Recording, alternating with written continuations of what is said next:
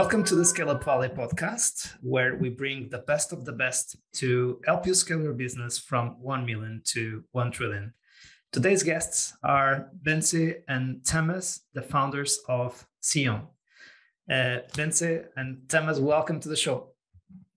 Thanks for having us. Really appreciate it. Really a pleasure. Your track record is very inspiring, and also the journey that you have done together until now. It's quite impressive. So congratulations for the recent massive B round, and looking forward to get to know more. So feel free to introduce each other, and who wants to start? I can kick off. I'm in charge of operations. I'm Tamas's co-founder. Back in the very early days, I was heading up business development for the initial first couple of years. And once Jimmy Fong, our chief commercial officer, joined a bit over 2 years ago now, I took over and I pivoted into this day-to-day ops role where I oversee people and talent, legal and compliance projects, office management, anything administrative falls onto my plate, with which I can help all of the other executive team members. And then soon I'm going to be moving over to Austin, and I'm going to be overseeing our amazing growth in the US, and scaling up our team is going to be my next project. Sounds amazing. Tamas. My name is Tamas. I'm the co-founder and CEO of Sion. We have started the startup with Bence during university, and I am more related to the product and vision part of the project. I really like to learn more about fraud and how to adapt our system to tackle more of the issues our customers are facing on a day-to-day basis. Got it. And that's great. So we know what are the responsibilities of each of the founders of Sion, and now what is the mission of Sion, and what is the problem that you guys are solving with Sion? Sure. Yeah. So maybe Bence can explain Sure. origin story, and then I can jump on the product side and how do we actually tackle the problem. I can give some color on the why behind the company, certainly. So Tamas and myself, we were good university friends a couple years back when we were actually building a crypto exchange. This was when cryptos were nowhere near as popular as they are today. And after starting to accept credit card payments and starting to process credit card payments, we were faced with a bunch of fraud. So people were checking out with stolen identities and stolen credentials. And we quickly realized that if we don't solve the issue, then our business is going to burn to the ground. Because we were losing a bunch of money. And so we looked at the fraud prevention space back then. Everybody was aiming for enterprise sales. And we were having to sit through multiple discovery and sales calls. There was complex integration processes, very costly systems. And clearly we felt that we aren't the ideal customer profile for these companies out there. So we said, okay, let's build something in-house that's going to solve our issue. And then fast forward a couple of years, here we are today, where we're developing a full-on fraud prevention suite. We're working with clients like Revolut, Nubank, and Molly, to name a few of our flagship customers. And they're happily using our system, and we're solving massive fraud issues for them. And so pretty much what we've doubled down on over the years is, ease of integration, very simple cost structure. In fact, you can go on our website and you can find out what our pricing model is in a transparent manner. We have a public-facing API documentation. You can start a free trial if you click on our onboarding process on our website. So deep down, I think what sets us apart is our drive to democratize fraud finding, in the sense that we want to make it available and as easily accessible to as many fraud and risk managers out there in the simplest form possible, just like you would consume, on-demand services like Netflix or Spotify, to name a few. So that's our mission, and that's the why behind our company. Maybe Tamas, you can elaborate from a technological perspective what really sets us apart. Yeah, so when we have faced these issues ourselves with this crypto exchange, we have realized that actually most of the customers who purchase the crypto from us, they always had an email address or a phone number for a contact point. You could capture their IP address and device details, and all this was invisible for them. So we could actually force them to upload their ID and provide a selfie, but we knew that in one hand, this is not a bulletproof way to solve the problem, because anyone can, as a criminal, acquire stolen ID scans from the dark web, which they can use to bypass those measures, as well as it's a friction in an onboarding process. So this can lead to churn, decreased user experience, and as well as it's quite expensive to verify an ID with different service providers. So they can charge up to €2 or US dollars for each check. So we have recognized that those fraudsters in the beginning always used a weird IP address. Let's say they were on a VPN, they use a throwaway email address.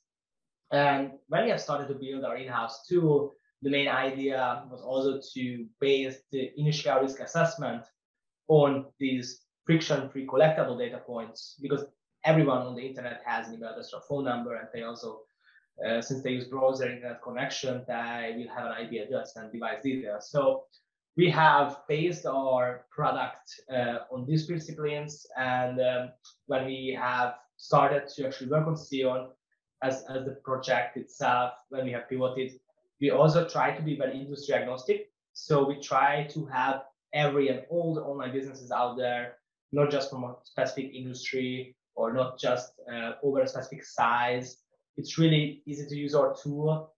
And then when we have actually found a product market fit, which was, I would say, in the first 2 years, we have quickly realized that the best go-to-market strategy for us would be the so-called product-led growth. Essentially, it means that what we do today is providing a free trial, a self-boarding component. Anyone can prove an ROI as a business in the quickest manner, which is unusual in our space because most of our competitors are focusing on big enterprise clients. So that's really different. And we also have very in-depth public-facing API documentation. So they can access this website where they can read about not only the API documentation, but as well as they can see high-level workflows, they can see FAQs, a user manual, a knowledge base, which helps them to just fight fraud more efficiently. And it's all upfront.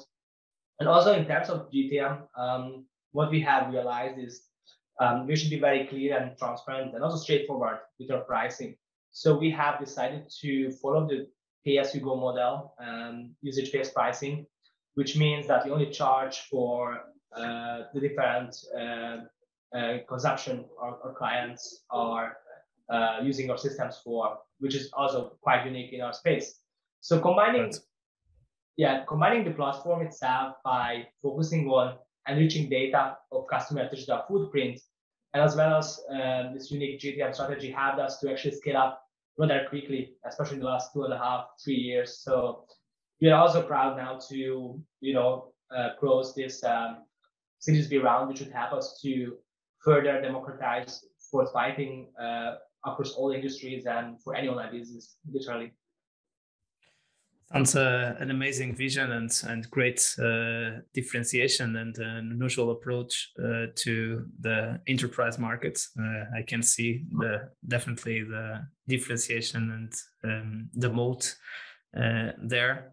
So, and in terms of the stage of growth, you have just shared that you have raised, and I also did at the beginning the B round, but in terms of headcount, how much have you raised it, name of some investors, so give us just some stats on where you are in terms of stage of growth. Sure. So we closed our A round early last year, and then pretty much 12 months later, we closed our B round. Early last year, we were about like 40 in terms of headcount. And then now, beginning of this year, we just hit 200 full-time employees. Wow. Not long ago, actually. Times 5. So it's been quite an amazing growth journey. I mean, as you can imagine, hiring over 150 new team members in pretty much a 12 months time frame. That was quite a challenge, and I was actually, one of my greatest concerns was around how are we going to keep our company culture intact, and how do we, how do we get to the scale, making sure that everybody feels good about themselves. They still feel like a true Sion team member. But luckily we've arrived, and I think we've done a decent job. We did a bunch of team building activities. We have AMA sessions recurring, where Tomasz and myself and other executive team members answer any questions that our staff may have towards us. So yeah, we do a bunch of things from that perspective. And then revenue wise, we closed an amazing year as well, because compared to beginning of last year and beginning of this year, we 3x'd. And again, we had a couple of amazing names that started using us, like Revolut, for example, Molly as well. So yeah, we had a good year. We had a good run. It's always great to have growth by the book, right? So then you can choose the investors and the partners that you want to work with in the upcoming stages of growth. And we always need help, because with that kind of growth, a lot of more problems come on our way. But I think those are the great problems to have, right? So yeah. The worst problems is when we don't have the growth, we don't have the resources. Those are much more complicated problems to have. Yeah, and it's a fun journey. You got to enjoy the journey, obviously. So it's good. Yeah. Awesome. And there is a curiosity out of the process, is that you have been building the company out of Hungary. Can you share a little bit more how has been the experience so far, starting up a scale up in Hungary, maybe without a lot of other role models and examples in terms of ecosystem, especially in terms of not the startup stage maybe, but the scale up stage, right? So it's not easy to have a lot of peers to talk about that experience locally.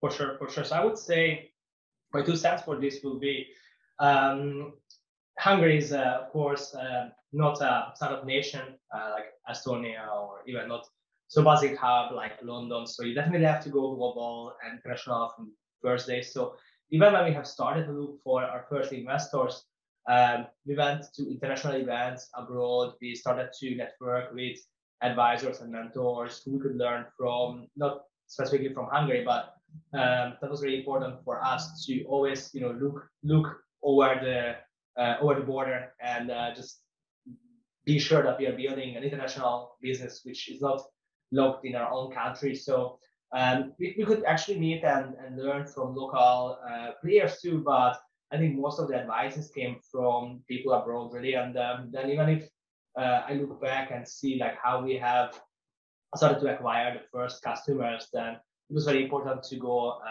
global and to go for players who are not located in our country. So we try to attract clients that are, in those hubs, and we had really often travel to places like London or Berlin. We went to the USA in the first couple of years, even still today. But it was in our DNA that we have to be there and we have to meet our clients also face to face in order to get started. And we haven't really been focusing on being a Hungarian business. So of course we have started out from here. We could find a good talent pool for engineers, and it's something that is possible to do from a place like this, or any other country in Eastern Europe or around the world.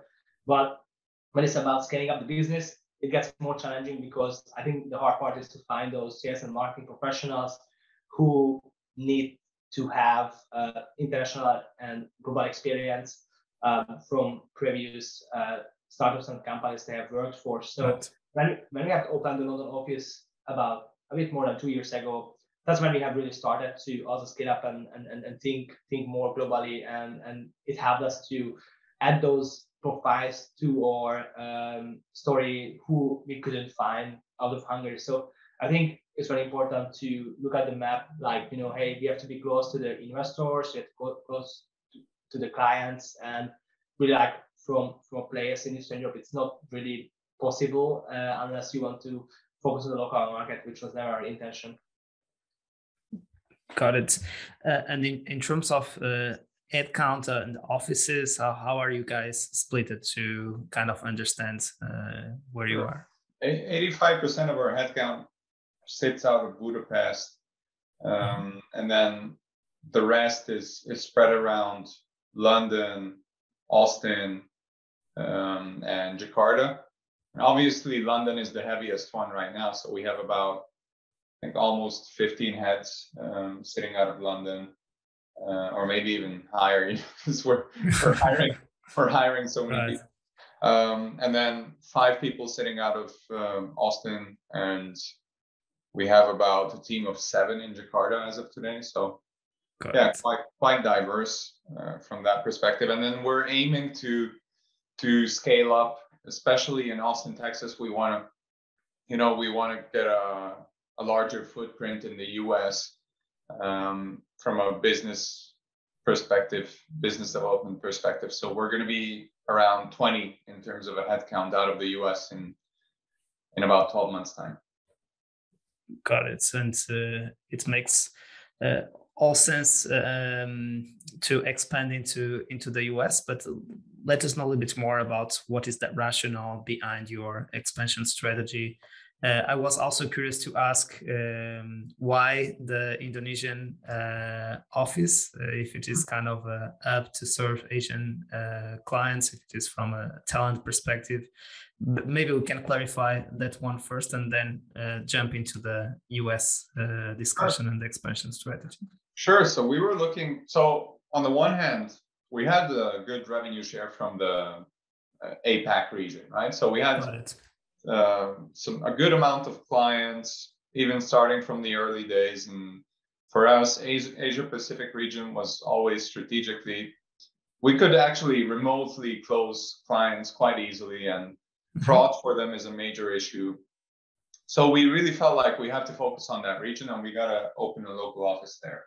Now, we looked at different regions, and Singapore obviously comes to everybody's mind. Very costly, quite saturated, lot of local regulation around company formation and whatnot. So we looked at what else can come in the picture, and we realized Jakarta has a really good talent pool, very good level of English proficiency. Everybody speaks English to a good level. And we were able to surround ourselves and find some good talent that perfectly fits into our company culture. And we brought them out to Budapest for like a 2-month time frame where they were able to, like a sponge, pretty much drain all the knowledge and information and just take it in. And then they went back, and now they're cultivating the same culture. And we have a good office there where they can get together and they go into the office. There's really good office culture, and they love going in there. So I mean, it was and it's not as expensive as Singapore when you look at it from that perspective. And interestingly enough, we were able to find also quite some DevOps talent out of Jakarta as well, which sometimes we struggled with after a certain point in Hungary. So yep, and DevOps for us is also important. So we have multi-time zone coverage. If something happens in the middle of the night, from an infrastructure perspective, it's really good that we have people sitting in multiple time zones covering that. Right. Exactly. It makes all sense. We also have an Asian season in the podcast, and definitely Indonesia is the largest market in the region, and where Southeast Asian based companies scale up through the Indonesian market. So I was really curious about your approach into, as you said, the APAC region, or even the Southeast Asia region. And of course, you will also relocate yourself, Bence, into Austin, as you said before. So, which means one of the founders moving into a key market of growth, and also expanding the headcount in the US, in Austin. What has been your approach in terms of deciding the US as the main focus of growth, and why Austin? Sure. Well, I think, look, it's no secret. The US is a very competitive market, and up until early last year, we didn't really have the resources to step into that market because every time, the first question from potential US customers was, well, great, do you have any US clients? Do you have a US office? Do you have people sitting on the ground? And for a very long time, our answers were no to these questions. And so after Series A, we started building out the team, and we started building some solid traction. And now we have a decent revenue share from the US, but we certainly, see much more potential, and we want to scale it up. And down the line, we feel that the US is a strategic market for us, and we certainly want to expand that revenue share. So that was the initiative in terms of why now and why at this point. As a European company, a lot of companies have failed with stepping into the US market. So we really wanted to have a decent strategic framework behind actually executing on that. And then now that we've also brought on board a really good executive team, which extends Tamás's and my bandwidth.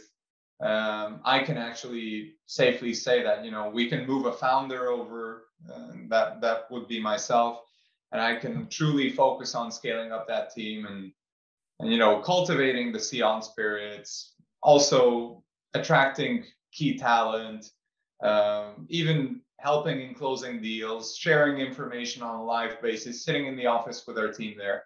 And I think that's really important when you're tackling, expansion initiatives at the other side of the world, especially if it's the US, which is such a strategic market. So that's pretty much how we went about it, and the reason why now, and yeah, that's pretty much it.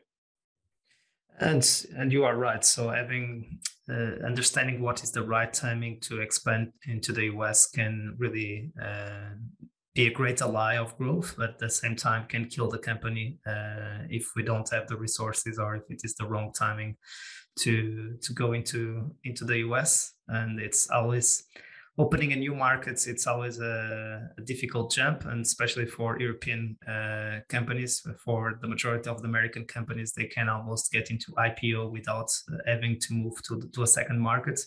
So usually, in the case of European companies, there is this bridge, typically to the UK, and then from the UK to the US. That's the typical path. And of course, there are other players that still bet on within the European expansion. We are also seeing a lot of companies coming out of Spain, going through the Latin American route of growth, and less companies taking the Southeast Asia route of growth, because again, India and China are two continents, so super difficult to penetrate. Again, they don't need to get out of their markets to compete with other players.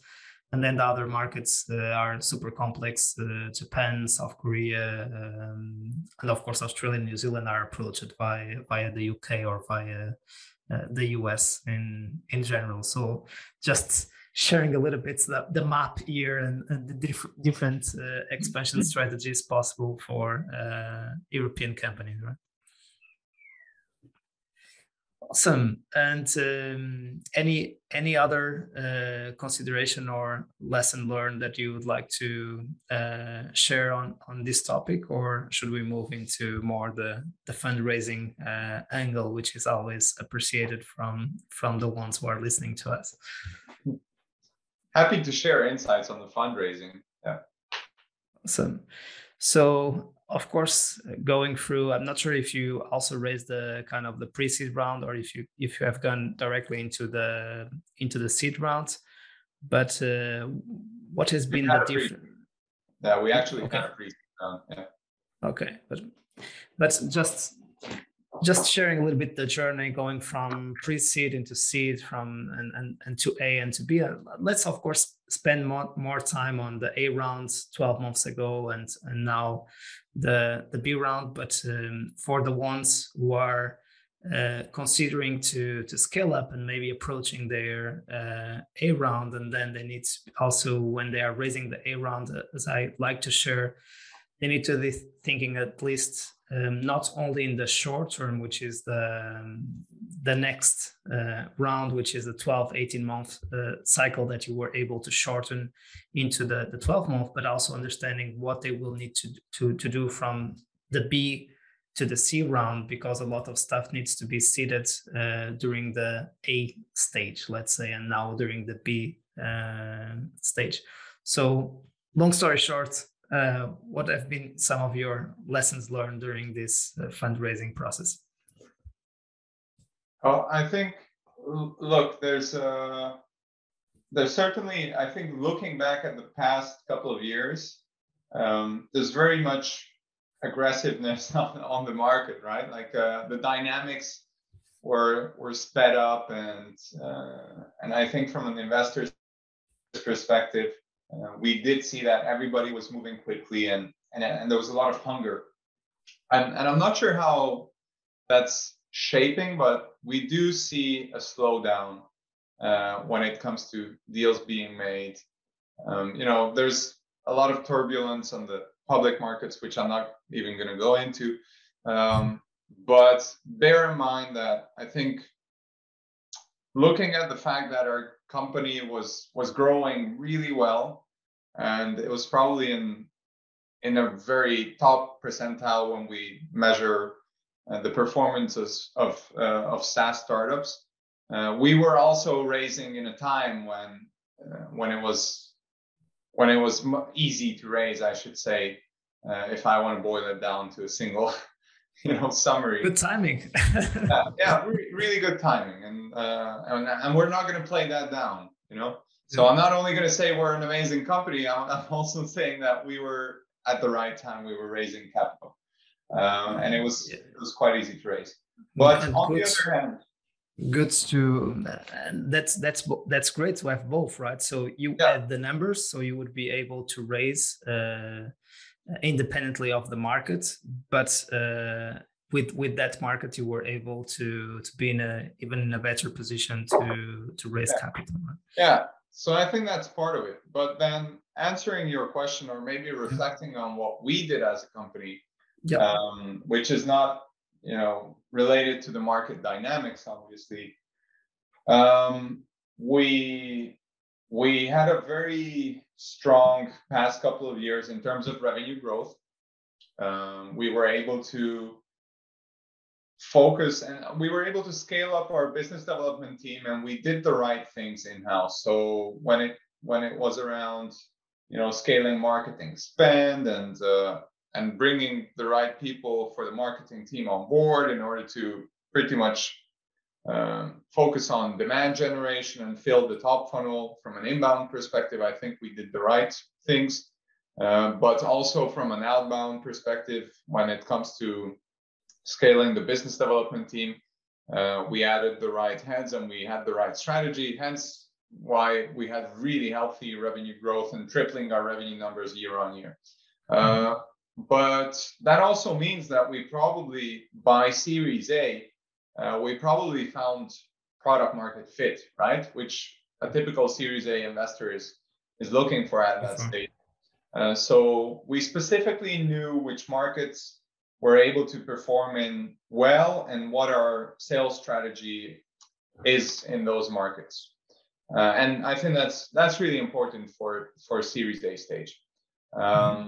Because that means that you just have to pour more capital, and now you're going to be expanding, and probably it's going to work out from that point onwards. And then between Series A and Series B, I think what was super important for us was, okay, now we have product market fit.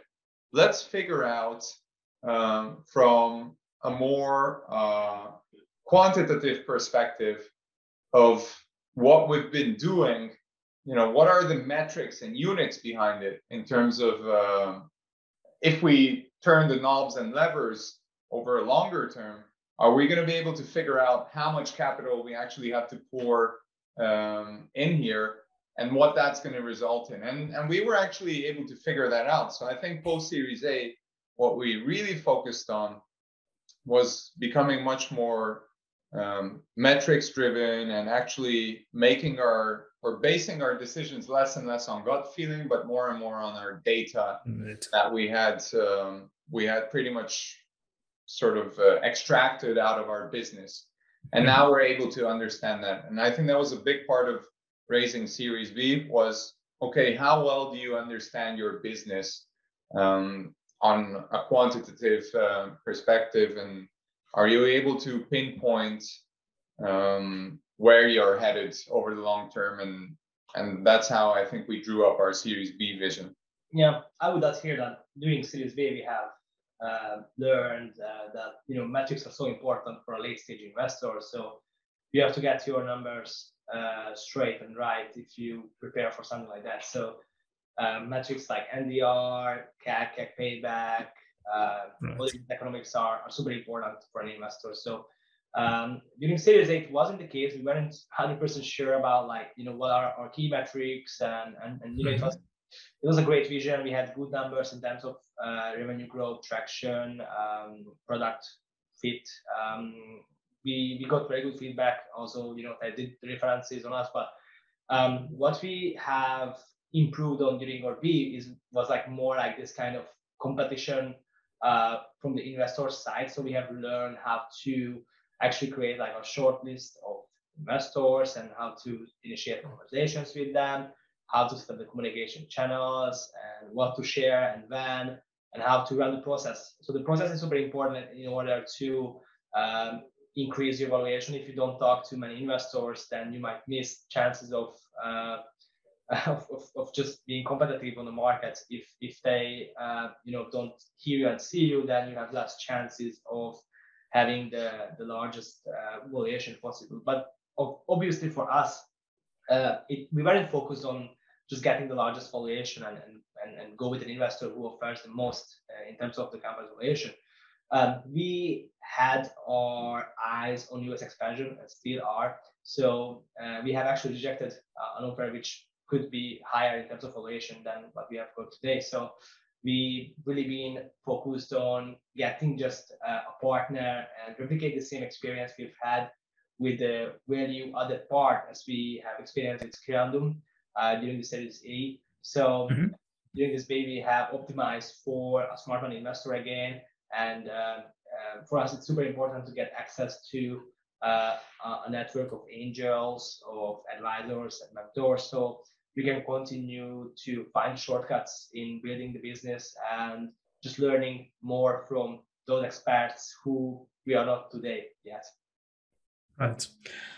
Great points. This for the ones who are starting or for the ones who are in the journey, and this is quite hectic. As I like to say, it's the Champions League of business or the Olympic Games of business. You can imagine just going from pre-seed to seed and seed to A and getting into a 1 million ARR company in such a short period of time, and then having this challenge of tripling or at least doubling revenue to stay in the game every single year. It's kind of crazy. We know that there are some missed quarters and sometimes we might face a very strong growth plateau, and it doesn't mean the end of the company, but at least that's kind of the standard and the expectation that when we raise capital, we are getting from an investor perspective and also from a founder perspective, because again, we want to have the chance of choosing the best ones to keep on the journey with us. And if we are not able to deliver the metrics, it will be very difficult to have that option.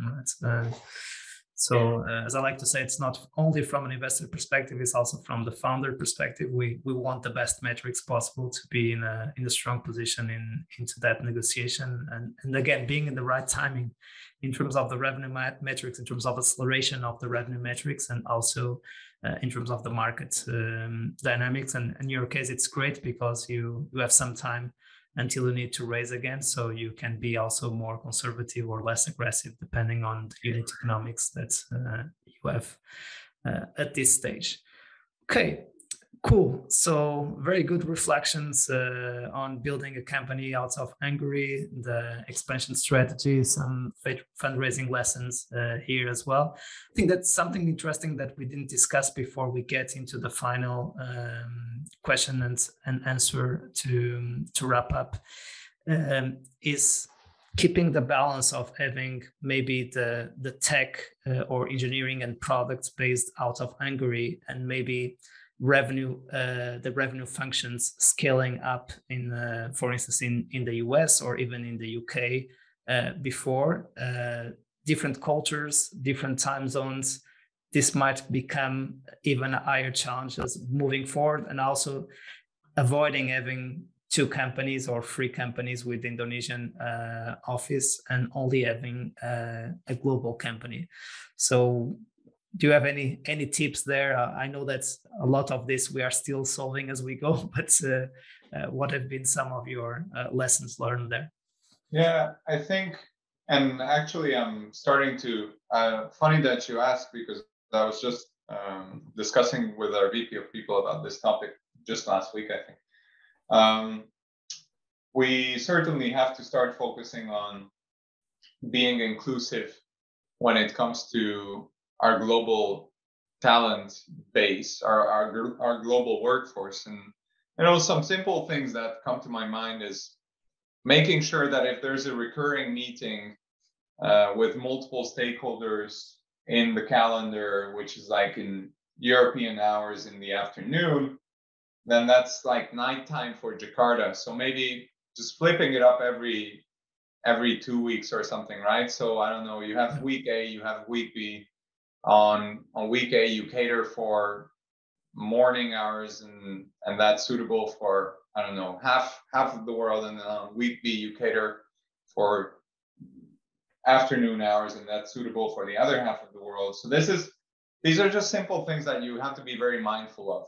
And the more and more you grow, the more and more you're going to face these issues, and the more and more you're going to have to develop and think about it in terms of how you cater for that. So yeah, we're in the midst of actually building these bridges and making sure that everybody feels fully included. But on the other hand, you just have to catch up with your workforce regularly. So you have to reach out, and even though you're not sitting in the same office, I do believe that you just have to jump on regular check-ins and ask how somebody feels, because a lot of times you can't expect them to tell you their problems. Yeah, and probably they're not going to. So that's why you have to reach out a lot. What we do, I think, very well is actually every new employee from abroad are invited for a 3 weeks training. We started off with 2 months, but realized like 2 months is just like a bit of an overhead for everyone. So 3 weeks is something suitable for most people to take on a trip. So we went from US, from Indonesia, and we went from London, take up here for 3 weeks to be closer to the wider team, and just take home away all the learnings they can have. And as well as the London team comes out to Budapest every month on the 3rd week. So I was the whole team. If everyone, if they can make it, that they're invited here to spend 3-4 days in our office over here.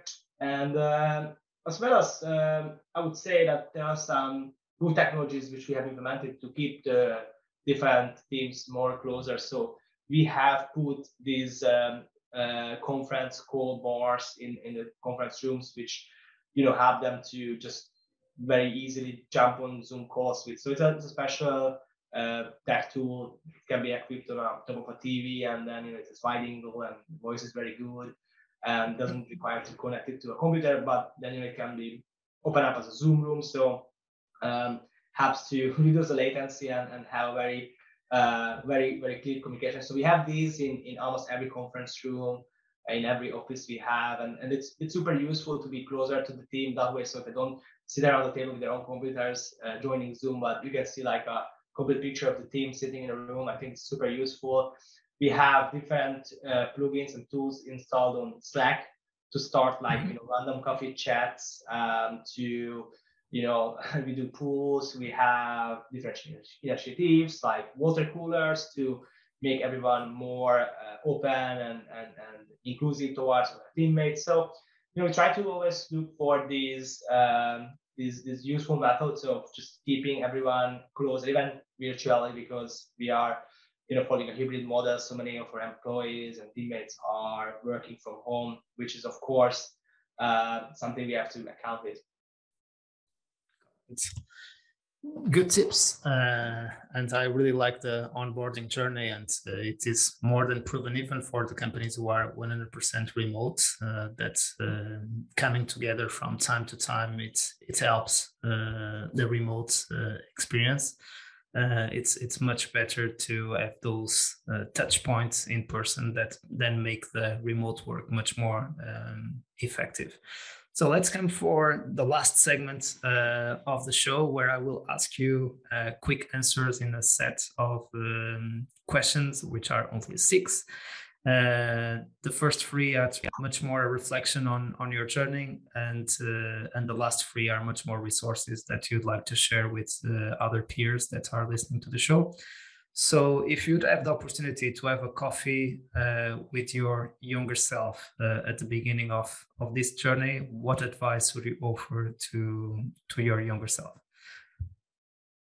Thomas, for instance, you want to start now?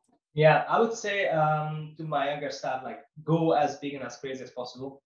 So, I found that when I was young, I was always worried about consequences, and then I was maybe too risk averse of just, let's say, packing my stuff and moving abroad, or leaving everything behind. And these things really can, limit you, I think. And all the great things happens out of your comfort zone. So I think if someone wants to launch a business like we have done, then you have to go like, really, really, risk-taking approach. But of course, educated risk only.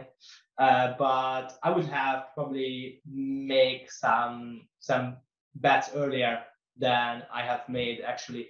Maybe let's say like I have finished university, but maybe I'm thinking now it's not really useful to have a diploma, and we are working on our own business, and I don't think ever I will apply for a job where it will be reviewed, that I have a diploma or not. So I think maybe if I would have we would have maybe started earlier with have our journey, because then we would be way ahead of our competitors by now. But then it didn't happen.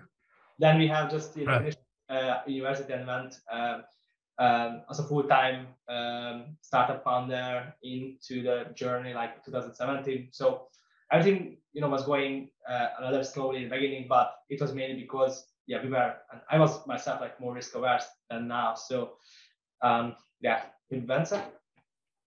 Yeah, from my end, sorry. So from my end, probably around, and this was something that we had received from I had received as advice from a founder as well. But if I could tell my earlier self, is focusing on culture earlier. I think that would have been important, and even drafting up what our cultural values are.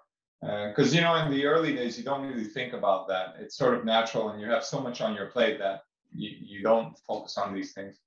But yeah, if we would have maybe drafted these cultural values on paper earlier, and we would have cultivated it to a better extent, I think that's good stuff. So there's definitely my advice to any founder, really early founder out there. Like, the earlier you focus on that, and the earlier you draft that up, and the earlier your team members are aware of that, the better. And what are you the most proud of on your journey so far? Yeah, I think we have multiple milestones behind us and ahead of us. So let's say the most proud was actually when we have announced the latest funding round. You know, like every milestone is getting bigger and being more of kind of like satisfactory for myself. So I can't say like, hey, this was specifically like the best or the most proud moment. I think every step and every new achievement is just something that makes me more and more proud of. I'm from my end, I'm proud of our team. So I'm really happy that everybody feels like we're on a mission to to save companies from fraud. And I truly, when I come in the office, I can see that in the spirits, and I'm really proud of that. So that makes me really happy as a founder. Worst advice ever received? I would say the worst advice was when someone told us like, oh, we have to hire expensive salespeople to sell to enterprise type of clients, and it's actually not something that we have done because we have realized that the type of business we try to build is more bottoms up, and then I think we'll be like way we would have way less traction compared to now. We would hunt those big mammoths and look for big clients, as our new potential customers. So we have decided to go with more like smaller clients, medium-sized clients, and then it helped us to actually work with a shorter sales cycle and also, grow together with those clients. So I think if we would have followed those advices, which were around like being more an enterprise-focused company, then we would have potentially failed because everyone else were doing the same, and we would try to do the same as everyone else, which is usually not the best approach if you are an early stage company. Yeah. Also, there was a point when we had an acquisition offer. This was after seed funding round, and some people were advising us to actually sell the company, but in the end, we decided not to. But that was not good advice, I don't think. I hope you agree on that, Tomasz. Yeah, it was really decision. The asset is now much more valuable. So, favorite book? Yeah, I can say it's No Loose Rules by Reed Hastings, so the founder of Netflix. We really resonate well with their culture. We try to be also very open-minded, candid, and I really like the book, so I can highly advise to any startup founders. So I'm not big on business literature, but this was really useful for me to understand like how you can build a high-functioning, high-talent density team. That's it. Do you have any? It is not an it's not mandatory to. If there is any resource. I'm gonna go for 48 Laws of Power. I read that quite a long time ago, and there's some interesting, certainly some interesting takes in there. So yeah, I'll just go with that one. Got it. Favorite movie or series, if you prefer? Yeah, I think I have just watched a really good series I can recommend called We Crashed. And I'm not saying that, like it was completely true to how a startup works, but it was the closest movie or series I saw so far, which presents how the dynamics can work between a board, between a founder, and how founders can think about their business and vision. So I really like it. I can highly recommend it. It's a new series, so I've just seen it, but it resonated a lot also about how we were thinking of specific relations and how we handled specific challenges before. Can you repeat the name of the series? Yeah, We Crashed. Got it. Okay, super curious now too. It's on the WeWork story, right? Yeah. Mm-hmm. Yeah. He's recommended it to me last week, but I still have to catch up on that one. For me, I don't know. Maybe if it's a series, I like Billions a lot, just because of the energy. That's awesome. And finally, the favorite podcast, of course, excluding this one. I can recommend the Product-Led Sales podcast. It's really useful to hear other marketers and sales professionals to express how they combine product-ledness and also a top-down strategy. So I think in the future, most SaaS businesses will be like product-led because that's the way to go. And even if it sounds like a buzzword, I think it's good to emphasize how useful is it to appeal to the end users and to the developer community. But as well as it's quite tricky to understand how you can talk to more of a high-level decision makers and how you can speed up a onboarding software sales process. So it's a really, really good podcast. I can recommend it. I'll go with 20 VC. I like 20 VC. I've listened to a bunch, but also sometimes I listen to some Joe Rogan as well. I mean, there's interesting people talking on there, so another very, very different angle, but also interesting. Absolutely. Tamas and Bence, congratulations for your path, and thanks so much for making the time to share your journey with us. And you are always welcome to come share the upcoming chapters of your journey. Much appreciated. Cool. Yeah, thanks for having us. Thanks. A pleasure. And to our community, as you see, we keep bringing you the best stories, the best advice to help you scale your business from 1 million to 1 trillion. See you soon and keep scaling.